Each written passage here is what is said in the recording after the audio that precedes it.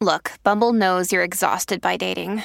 All the, must not take yourself too seriously, and 6'1" since that matters. And what do I even say other than, hey? Well, that's why they're introducing an all-new Bumble, with exciting features to make compatibility easier, starting the chat better, and dating safer. They've changed, so you don't have to. Download the new Bumble now. Contained herein are the heresies of Radolf Burntwine, erstwhile monk turned traveling medical investigator. Join me as I uncover the blasphemous truth of a plague-ridden world, that ours is not a loving God, and we are not its favored children. The heresies of Radolf Burntwine, coming January 2nd, wherever podcasts are available.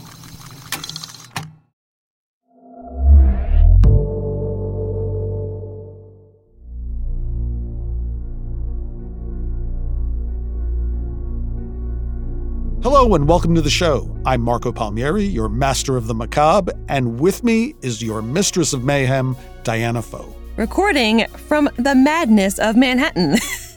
I can't believe this is the last show of the season. Well, it's the last story of the season, to be sure, but like several others we've presented, it's so big that we needed 2 episodes to present it.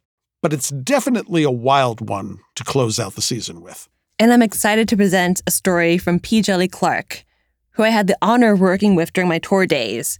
We had both met through the steampunk community years ago, but we weren't really interested in stories about England or white people, really. Well, I can't blame you, but I didn't know you guys went back that far. That's amazing. We've been privileged on the show to feature a number of works by P. Djeli Clark. With the Golden Risha and The Paladin of Golota are among 2 of my favorites. His high fantasy is always thrilling, epic, and tinged with terror. Yeah, at Tor.com, I remember buying my first story with him, A Dead Djinn in Cairo, because it had a great Egyptian steampunk setting. But Fenderson has been writing black high fantasy long before he got into steampunk, and you can see his roots in the story Ghost Marriage, about a headstrong young woman who is haunted by the very protective and very violent ghost of her dead husband. So, gentle listeners, we're pleased to present part 1 of P. Djeli Clark's Ghost Marriage, voiced by Jennifer Canary.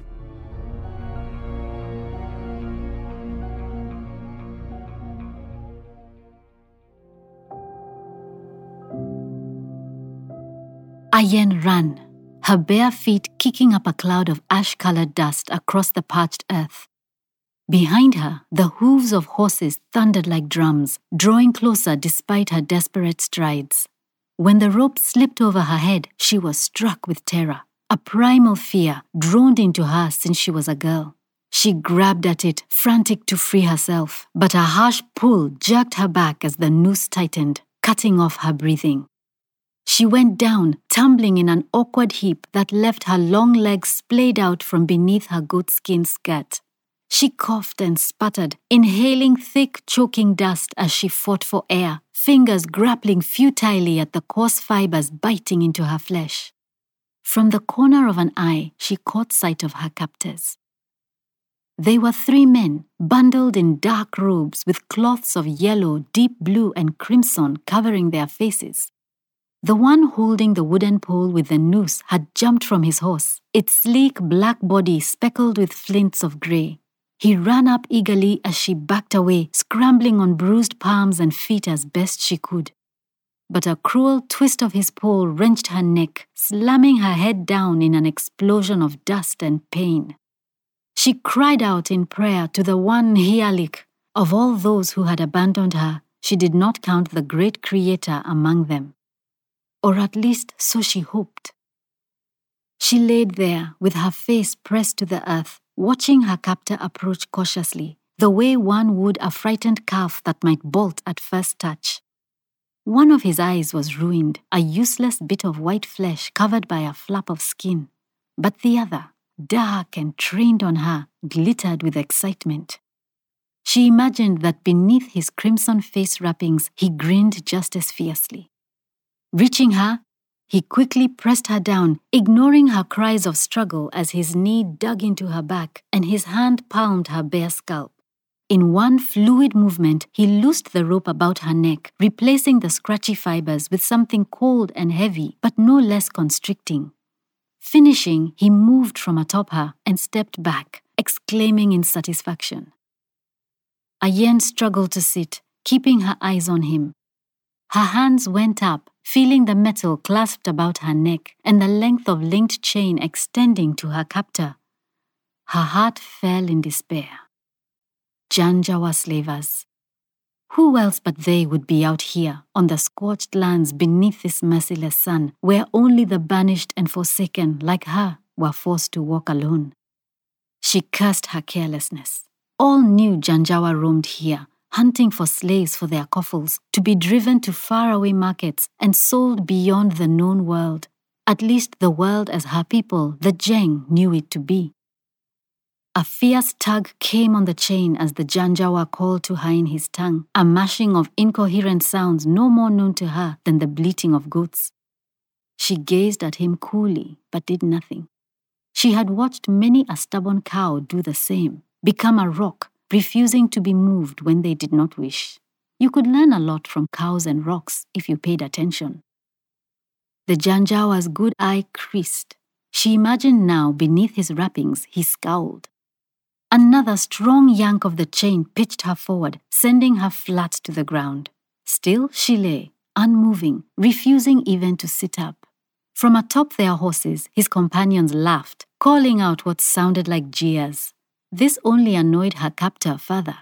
He stalked towards her, a long stick now held high, readied to lash her obstinacy. She laughed and cursed as he came, damning him and any children that passed from his shriveled loins to the hottest, most barren and scorched lands beneath Nhialik's gaze. She was Ayen of the Akok, a Jeng, one of the first people and lords of men, and she would die here today rather than live as a slave. She gritted her teeth, waiting for the blow.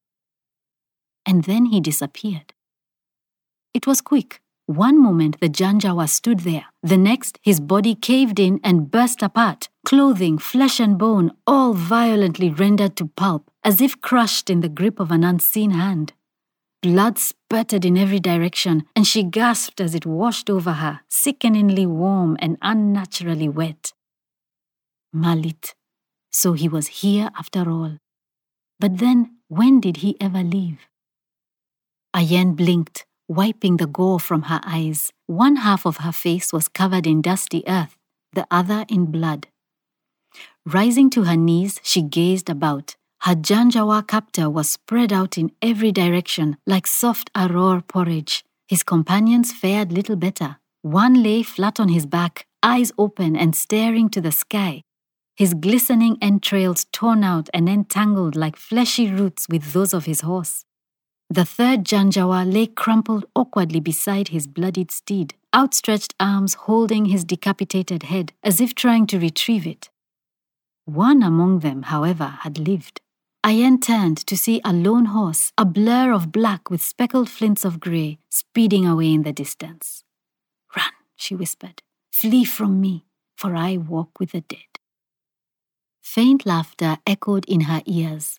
It was not a good laugh, the kind that brought feelings of mirth. Instead, it was filled with a coldness that cut like a dulled blade. "Malit, when did you come to so enjoy slaughter?" Her ghost husband only laughed harder. It took time for Ayen to sift through the Janjawa's bloodied entrails like some seer. Malit had whispered for her to do so in his odd way, a voice that was not really a voice that she strained to hear. She supposed that was how the dead in their land fought to reach the ears of the living. She found the bit of metal he claimed would be there and fit it into a hole on the collar around her throat. With a turn, the iron ring broke apart and fell away, landing heavy upon the ground. She rubbed her neck and whispered out a thankful prayer, relishing her freedom. Her eyes went to the other dead. Curious, she reached out to one, gingerly undoing the crimson cloth that covered his face. She'd heard so much of the Janjawa who moved south from the far western desert to the lands of the Jeng in their incessant quest for slaves. Many claimed they were half men and beasts, marked by their gods with serpent snouts or goat horns they hid beneath their headcloths in shame. But what she saw now was just a man. His skin was as ebon as hers, and though his features were not as broad and beautiful as the Jeng, his face bore no unnatural traits. Only the thick black beard that enveloped his chin and mouth marked him as remarkably different. Her fingers played along 3 hoops of gold entangled in that rich mass, each twice as large as her thumb and etched with designs, markings, perhaps of his clan, or tokens to his gods. Whatever the case, he was now dead and would have no need of them. Grimacing, she undid the shining rings, one at a time. Gold held no meaning for her, but traders claimed outlanders were as ravenous as suckling pigs to a sow's teat over it, which might prove useful. Among the Jeng, more importance was placed on beads or shells like those that made up her alual. The loose bodice of stringed-together red and sky-blue glass beads fringed in white draped her long and slender body from shoulders to thigh, with a broad strip of yellow studded here and there with gaak shells that hung down the front to her knees. It was her prized possession, given to her by her mother upon her first marriage to Malit. The morning of Ayen's dowry ceremony, 30 young men, Malit's family and friends, arrived at her dwelling in a single line, jumping and singing poetry. Malit stayed away, as was custom. In his place, his father, brothers, and cousins came to barter. Her initial bride wealth was 100 head of blue-horned cattle. She'd been offended. 100 blue horns was no small number, but her family was respected enough, his wealthy enough, and she certainly pretty enough to earn twice that. She'd voiced this to her mother, and her uncles agreed, convincing her father not to accept. The next day, Malit himself came to their dwelling, alone and stunning in the tight-fitting malu'al corset of red and black beads that seemed to amplify his taut, lean frame. Her sisters had pinched her to keep her face calm, lest her pleased smile give away their bargaining position. Still, he'd seemed quite sure of the outcome, a knowing smirk on his face as he led his final addition to the dowry.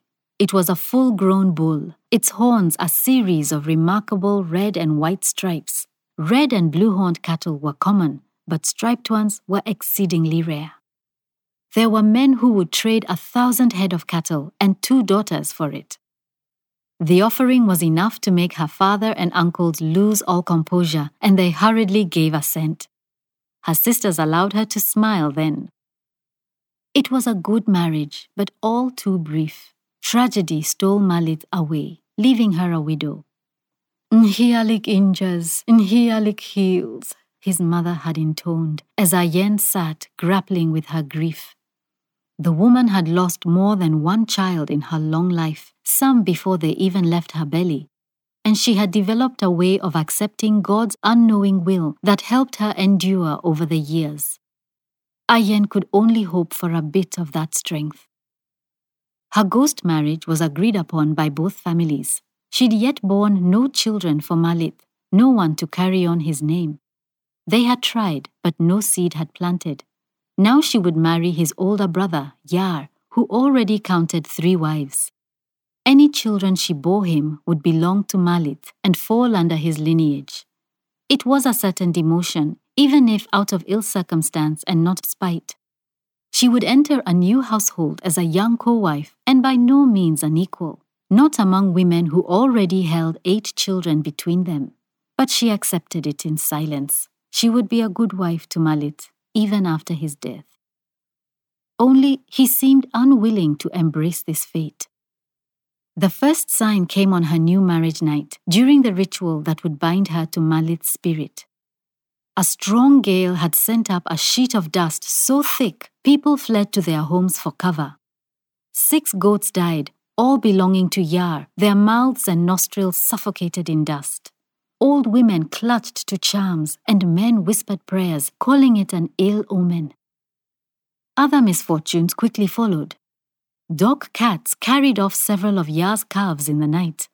Another day, some 10 bluehorns were found dead after grazing on poisonous kur shrubs.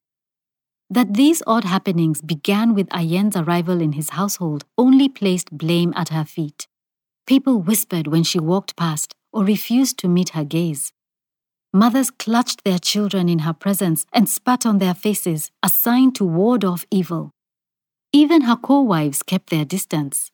Many whispered it was Malit, refusing to accept his place among the dead or hers in the living. He clung to her, they said, like a tick to a cow, sucking the life away of all nearby. Then Yar's eldest son took strangely ill. He lingered with fever for 3 days before dying. And Yar could endure it no longer. He chased Ayen from his home, pushing her out at the edge of a spear. People watched as he shouted at her in his grief, calling her an apet. In their tongue, it could mean witch or witchcraft. For her, it simply meant cursed. She fell to the ground, trembling and sobbing at his rage. Then it happened. Yar's spear flew from his hands. It spun high into the air, hovering for a moment before falling with incredible force. Ayen watched as the tip of the spear found Yar's gaping mouth, piercing him right through, emerging from the back of his neck and embedding itself into the ground. He stood there, impaled and oddly bent back, a look of disbelief still on his face. Hey there, this is Justin Bartha. I made a funny new podcast, King of the Egg Cream. It has the greatest cast in the history of podcasts with actors like Louis Black. I'm torn by my feelings for 2 women. Bobby Cannavale. You can eat it, or if someone hits you, you can put it on your cut. Melanie Linsky. I wonder what these marvelous things are that look just like boiled chicken feet. Jason Ritter. I can break things and pick locks and kill people. Michael Stuhlbarg. The whole point is to inspire people that they should make themselves better. Ari Grainer. No, don't whet its appetite. What are you, an idiot? Me, Justin Bartha. That's not just any egg cream, that's a Lemke's special. And all narrated by the hilarious Richard Kind. This is the story of Harry Dalowitz and how he rose from nothing to become New York's King of the Egg Cream. So if you like funny true stories, come listen to King of the Egg Cream, available wherever you get your podcasts. Ayen fled that very day. Yar's mother had insisted. She claimed to do it for Ayen's own good, for if she stayed there, people would surely kill her. She'd bundled her with water skins and food, telling her to flee back to her parents where she might be safe. Ayen thanked the woman between her fright and tears, wailing her endless apologies. The elder woman had only shaken her head, saying Ayen would have to find a way to bring her tortured son the peace he needed. But Ayen had not gone home. She could not return like this, carrying with her the vengeful spirit of a dead husband. Who knew what harm she would bring? No, she'd decided to go elsewhere, away from the clans, away from any Jeng. She needed help that was beyond them. There was someone, however, someone she had heard people speak of. A sorceress who lived deep in the scorched lands. They called her the Blood Woman. Retrieving the golden rings from the dead Janjawa, Ayen used his robes to wipe her face clean. It was then her eyes spied the gleaming thing at his waist. She reached out and tugged it free. A knife, its hilt crafted of polished ivory. It sat in a golden scabbard, studded in red and green gems that winked at her in the sunlight. Unsheathing the blade, she found a curving length of steel, near long as her forearm. She let it tumble back and forth in her hands, impressed with its weight. Among the Jeng, weapons were not common, even spears, but boys were gifted knives to help ward off predators that stalked goats or cattle. She'd pestered her brothers as a girl to show her how to use one and had become well acquainted with which end was which. Placing the blade back in its sheath, she tucked it into a green beaded sash about her waist. Out here in the scorched lands, it might prove useful. She took the Janjawa's crimson headcloth as well, wrapping it about her face and over her scalp, where the first bits of new growing hair provided little protection from the stinging sun. From their water skins, she drank heartily, keeping a watchful eye on the vultures already circling above. They would draw larger predators, like giant koa cats that ran on 4 legs but attacked on 2. Their powerful jaws could crush a bull's neck and would make short work of her. Replenished, she gathered herself up and set out again. There were no more Janjawa, nor did she spy any predators. Better yet, none spied her. Once that night, she heard the mournful baying of a Yolgal, long-haired wolves her people believed were the spirits of mistreated dogs. She crouched against a crag of rock that sat like a lone island, clutching the knife, and prepared for a fight. But the baying soon died away, and she curled back to sleep and into Malit's arms. In her dreams, Malit was more than a whisper or a laughing madman. He was strong and full of passion, and when she woke, her body would ache longingly in remembrance. She'd been ashamed and confused at the first dreams when she was yet married to Yar. Was it unfaithful to love a dead husband? Her nights with him were her only refuge, even as he made her waking days a misery. Now, abandoned and alone, she welcomed his embrace whenever she closed her eyes. Yet it only made what she now sought that much harder. The next morning was quiet. Malith was there, as always, a tangle in the back of her mind that would not let go. She tried to speak to him, but as often he was silent. Other than small lizards that skittered between the deep cracks that fractured the dry earth like an eggshell, she was alone. So this land would remain until Nihialik, remade as Denkt, sent the rains that would nourish it, providing a brief flowering of life. This was proving to make her journey a punishing one. Her water was near consumed, along with her food, bits of ayap bread, dried tuck fruit, and kain porridge. She'd tried to catch one of the lizards, but this was their land, and they evaded her with ease. At this rate, she fretted, she'd soon be forced to eat her scut. Where is your help now, Malith? Can you not keep me from this slow death? Or am I to join you in the next life? Silence was her only answer. Selfish, she thought bitterly. It was some 2 days later, snaking her way through a wide, dried-out riverbed, that she realized she was being followed. She more felt than saw her follower, his presence markedly noticeable in this empty place. She fought to make him out in the distance, but could not, the land bending and shimmering under the relentless heat. Not tall enough to be a man. Some predator then. A wave of dizziness washed over her and she swooned, catching herself. Her food and water had been exhausted the previous night. She'd awakened with her belly cramping in hunger and her throat dry, trying to drink its own saliva. Her eyes scanned for a place to run, but this flat land offered no escape. She cursed, drawing the Janjawan knife from her waist. Her body was too weak with hunger and thirst to fight, but weaker still to run. She would have to stand her ground. Whatever beast thought her an easy meal would get a fight, and to the victor went the feast.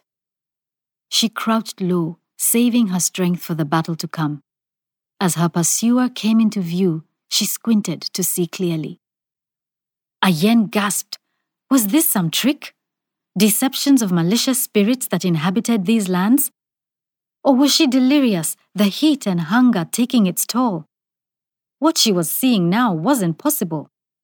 It shouldn't be possible. Walking towards her was a bull.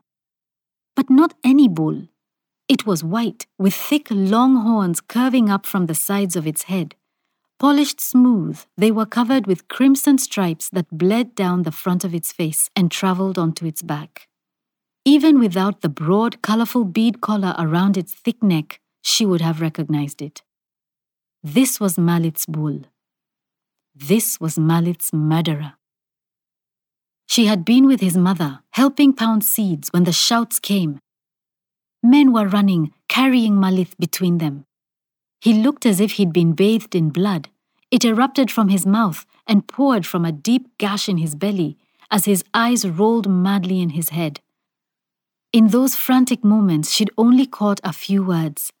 The striped horn bull, Malith's great pride, twin to the very one added to her dowry, had attacked him, goring him with one of its massive horns. Their healers could do nothing. That night, Malit fell into slumber and never woke with the dawn. Seeing her husband's murderer again sent Ayen momentarily numb. 1,000 questions filling her thoughts. Then something inside gave way, like a weak bit of mud tasked with holding back a river. She screamed with a rage she couldn't control. Her hands sought rocks, but there were none. They settled instead on the flat squares of dried riverbed, hurling them in anger. It was said, long ago a Jeng hunter killed the mother of a buffalo and the mother of a cow. The buffalo, in anger, chose to remain in the forest and attack man from there. The cow was craftier, entering man's home and making man its servant. Among Jeng, cattle were wealth, sacred, protected, revered. But not this one, not today. Bits of earth shattered or bounced off the bull's hide, but he did not slow his approach. Small bells attached to his horns jangled and rang, making an odd discord of music to accompany her screams. He finally stopped just short of her, standing there silent, head tilted and staring at her with one dark eye. How long she stood there, pouring out her resentment and pain, Ayen did not know. But grief could only sustain so long. Her legs gave way and she collapsed to her knees, panting for breath. Her throat so dry it felt as if she tried to drink the dust beneath her. "Why are you here?" she rasped. "Have you come to torment me?" The bull responded with a terrific snort, pushing air forcefully through its nostrils. Its familiar animal scent wafted past her on a hot wind, as if to assure what she saw was no delusion of a shattered mind. Then suddenly it tapped the ground with a hoof, once, twice, then again. She looked up, curious. The bull was driving his thick hoof into the dried earth, digging. She watched, perplexed, as he carried on his work. Then there was an amazing sight. Wetness pushed up from the parched soil like blood from pricked skin. It turned to vapor instantly, unable to survive the scorched plain. But as the hole grew deep, more wetness appeared. Water this time, spurting and bubbling to the surface, an underground spring or a bit of river from the last rains trapped beneath the earth. Ayen scrambled towards the tiny well, pulling down the Janjawa cloth as her blistered lips reached eagerly. The water was warm, but wonderfully real. She drank, sucking from the earth as a babe would her mother's breast. Dirt and grit and small stones found their way into her mouth, but she filtered through them. She'd never tasted anything so beautiful. When she could take no more, she rolled over onto her back, staring at the sky. Beside her, the bull began to drink as well, using his long tongue to take in gulps at a time. She closed her eyes and said a prayer of thanks. When she opened them again, she found her husband's murderer, her savior, hovering above. How the bull had come all this way and why, she couldn't begin to guess. More important, what did he want? As if hearing her thoughts, he bent his head to nudge her gently with a horn. When she didn't move, he did so again, with more force. It took a moment for her to understand, but then, somehow, she suddenly did. The beast was telling her to get up, to get onto his back. How she managed to do so, she would later hardly recall. When she was young, her brothers would laugh as she vaulted onto the backs of their bulls. It had been her favorite trick.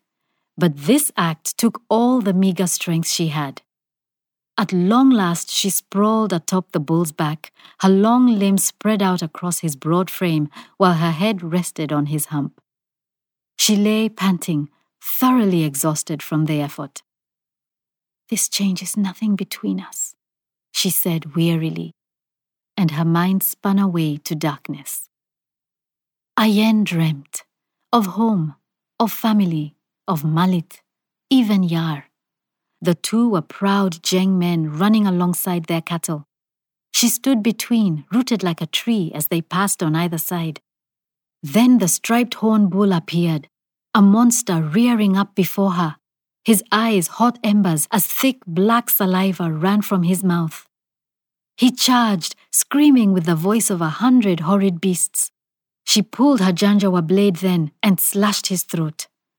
The wound bled blackness, and the bull fell away, sinking with the shadowy blood into the earth. Ayen's eyes fluttered open to stare at a brown sky. No, it was mud. A roof, rounded like the inside of a cone. The walls were made of the same, one continuous rounded structure that would reach little more than her head were she to stand. From its walls hung the decorated skulls of small creatures, stitched together pouches of leather stuffed with leaves and other things she could not name. She was in someone's home, and she lay on a thick set of skins, soft like goat fur, but much larger. Struggling to sit up, she was cut off by a voice. "So, you have decided to stay among the living, spirit girl." Ayen snapped her head about to find a woman. She was old, with skin that wrinkled and sagged even as it sought to cling to her gaunt frame. Breasts, shriveled and long past the time they could nourish children, hung like sacks of flesh almost to her waist. She sat with her legs crossed, a long dark red-brown cloth around her waist, and an endless tangle of colorful beads, silver bracelets and other jewelry about her neck, wrists and ankles. But it was her skin that stood out, a deep crimson that extended even to her hair, which hung in thick molded tubes of clay that gathered at her shoulders. "Blood woman," Ayen gasped. This was her indeed, the sorceress of the scorched lands. "So many have named me," the old woman replied in a flat voice. Her dark eyes barely blinked as she handed over a roughly hewn wooden cup. Ayen took it and drank, thankful to wet her throat. "Though if they care to look close enough," she continued, "they may notice it is not blood that covers me." She reached down to 2 small bowls. One was filled with something soft and white, reminding Ayen of old thickened milk. The other contained a coppery powder. She mixed the two and began smearing it across her bare breasts. "The butterfat only needs a bit of ochre to make gojize," she said. "It restores life and protects against Mukuri's fiery eye." Ayen watched, only now noticing the old woman's skin wasn't red at all. In places where the ochre mixture had not yet smeared, it was dark, like burnt wood. Yet she was no Zheng. The length of her face and flatness to her nose marked her as different, as did her curving eyes. "Here." She offered over an earthen bowl of murky soup and a misshapen lump of what looked like bread. "Eat, spirit girl. I have fed you as I could these past 2 days. Ayen's eyes rounded. 2 days? But your belly will want more now that you have wakened. Ayen took the food, but hesitated. Tales of witches who tricked travelers with savory morsels filling her thoughts. But as the scent sent her stomach crying out, she gave in. The bread was hard to chew and the broth overly salty, but she ate it all. Even the small chunks of meat she could not name by taste and thought better not to ask. "Flesh is hungrier than spirit," the old woman murmured, those dark eyes drinking her in. "You speak Zheng, but you are not," Ayen said, crunching a bit of bone and sucking out the marrow. Gods, she'd eat the splinters too if she could. "I come from the far south, spirit girl, beyond where the Zheng have roamed. But I have long lived in these lands and learned well the tongues of those who dwell here." Ayen said nothing. What little she'd heard of the blood woman held true. That she was a sorceress from some far place who now lived alone among the wild beasts of the scorched lands. Some said in exile for a misdeed done to her people. Others claimed she was the one wronged. "My tale is not for your ears, spirit girl," she said, reading Ayen's ponderous look. "Rather, you should be telling me what brings you here. In my time, I have received many, Yet none have arrived as you, Ayen of the Akok. Ayen stopped chewing. A soup-soaked piece of bread perched on her tongue. How do you know me? She stammered. The old woman reached for a hanging flap of animal skin, pushing it back to reveal the outside. It was dusk, and in the distance the sun was beginning his descent into the belly of the fractured earth. But the old woman was gesturing much closer. Standing outside her home was the bull. He used his muzzle to push up the dirt, stopping briefly to give them a passing glance. The one who brought you named you, the old woman said. When he came, bearing you upon his back, you were more in the next life than this one. I might have let death claim you, a mercy. But he pleaded I bring you back. Ayen frowned. He named me? You can speak to him? When I claimed to know the tongues of those in this land, I did not mean only we who go on 2 legs, the old woman replied. He speaks in his own way, if any bother to listen. His kind called the scorched lands home long before the Zheng. He knows how to survive in this harsh place, certainly better than you. Should count yourself blessed for such a friend. That monster is not my friend, Ayen said, more venom in her voice than intended. Just looking at the bull brought her anger flowing back. She held on to that in place of strength. Did he tell you how he murdered my husband? Did he tell you how he stole my life from me? The old woman nodded. He spoke all these things and more. The other bull that bore his markings, they were brothers. Did you know? Twins born of the same womb. Among you, Zheng, he is prized for his markings. But among cattle, they are outcasts, shunned even by their mothers. His brother was all he had. Then your husband took him away, a gift for your bride wealth. He was angry, afraid. In rage he lashed out, wounding your husband. He had not meant to kill. Ayen sat, unable to form words. To Zheng, cattle were sacred and cared for like no other possession. But never did she think they carried such feelings. She watched the bull dig about in the earth and wondered what lay beyond the depths of those eyes. For a brief moment, a deep sadness replaced her anger, a pity she'd reserved thus far only for herself. But it broke fast as her gaze roamed to his great curved horns. The red that tinged those sharp ends, was it stained too with Malit's blood? What does he want from me? She whispered. Why is he here? I would think that plain, spirit girl. He has come to make penance. He has pledged his life as yours until it is met. He seeks forgiveness. Ayen gritted her teeth, shaking her head. That is not something I can so easily give. The old woman shrugged. Those matters are your own, spirit girl. I have delivered the message as asked. Better we speak on the business you have with me. Ayen looked to the woman, who stared back in her unblinking way. If he has truly told you all, then you already know. Perhaps. She lifted a bony finger, jabbing it forward. But I want to hear you say it. Ayen swallowed, rolling across a knot sprung up in her throat. All this way she'd come, knowing well her intent, yet when asked, the words buried and hid beneath her tongue. The old woman sucked her teeth in annoyance. If you cannot say it, then you cannot truly want it.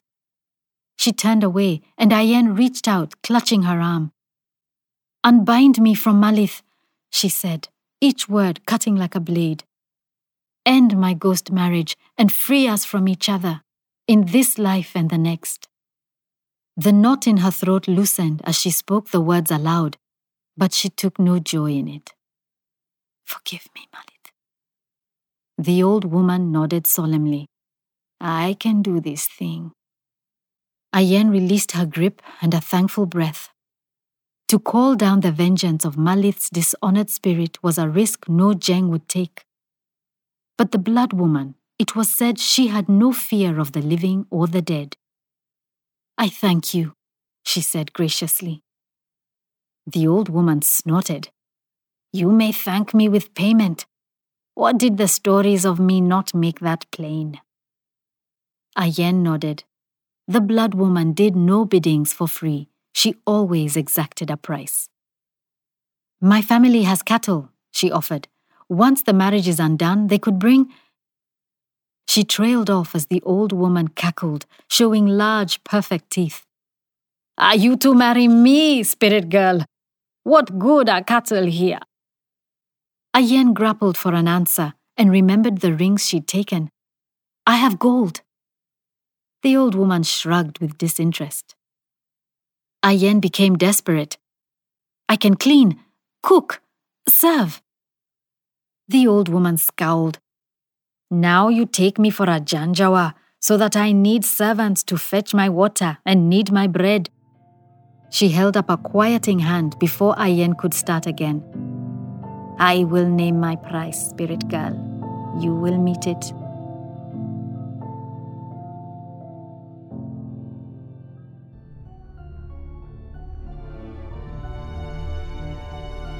You may remember a previous episode about Indra Daw's The Widow and Nazir, about a woman haunted by her husband's ghost. But the tone and style of Ghost Marriage is a completely different take on the pesky, murderous dead husband who causes too much trouble in the desert genre. Now, if I had a nickel every time I've seen this, now I have 2. Just 2, but more than I expected. More than I expected too. But yeah, these stories definitely share a lot of DNA. In a good way. But as we'll see in part 2, Ghost Marriage takes us in a very different direction. Still, I also love the sense of adventure and action coupled with the supernatural. The listen is just very cinematic and energetic. And I'm thinking about the women in both these stories, Indra's story and Fenderson's story, are women who have to struggle with the conflicting feelings of loving someone who had become harmful towards others. It's a shared trait that makes both stories very emotional and very powerful. But what sets Ghost Marriage apart, I think, is that shocking twist it's about to hit us with, which is about as much as I can say, I think, without spoiling the story. But trust me on this, you do not want to miss our next episode. And if you enjoyed any of our stories on the show, please don't forget to drop us a 5-star review on your podcast player of choice. We really appreciate your support. And we'll always wish you pleasant nightmares. You're listening to Stories to Keep You Up at Night. Created and produced by Realm, your portal to another world. Listen away. Greetings, adventurers. Today we're excited to introduce you to a new story, Dark Dice, a horror podcast that blurs the line between actual play and audio drama, where the story is determined by the roll of the dice. 6 adventurers embark on a journey into the ruinous domain of the Nameless God. They will never be the same again. One of the players is not what they seem after a doppelganger, a creature that can assume the form and voice of whatever it kills, infiltrates the team. As the players are picked off and replaced one at a time, can they figure out who the monster is before it's too late? Can you? Here's a quick example of what our show sounds like. The shambler with the jar of liquid inside of him. Soren Arkwright let loose an arrow that cracked the glass, passing through the spine of the creature. The shambler still managed to maintain its forward momentum, but stumbled as it eagerly tried to bite and swipe at Soren, landing near his feet. As Jeff Goldblum has now joined our cast, Dark Dice is available however you listen to podcasts. Stories to Keep You Up at Night, episode 55. Features Ghost Marriage by P. Jelly Clark. It is produced by Marco Palmieri and Mary Osadolahi. Associate produced by Alexis Latshaw, and executive produced by Molly Barton, Julian Yap, and Marcy Wiseman. Hosted by Marco Palmieri and Diana M. Foe. Performed by Jennifer Canari. Audio produced by Tie Def Studios. Additional editing by Angela Yee. Original theme by Hashem Osadolahi, featuring drummer Andrew Niven and mixed by Max Kuttner. Cover art by Kendall Thomas. Find more shows like Stories to Keep You Up at Night by following Realm on Apple Podcasts, Spotify, or at realm.fm.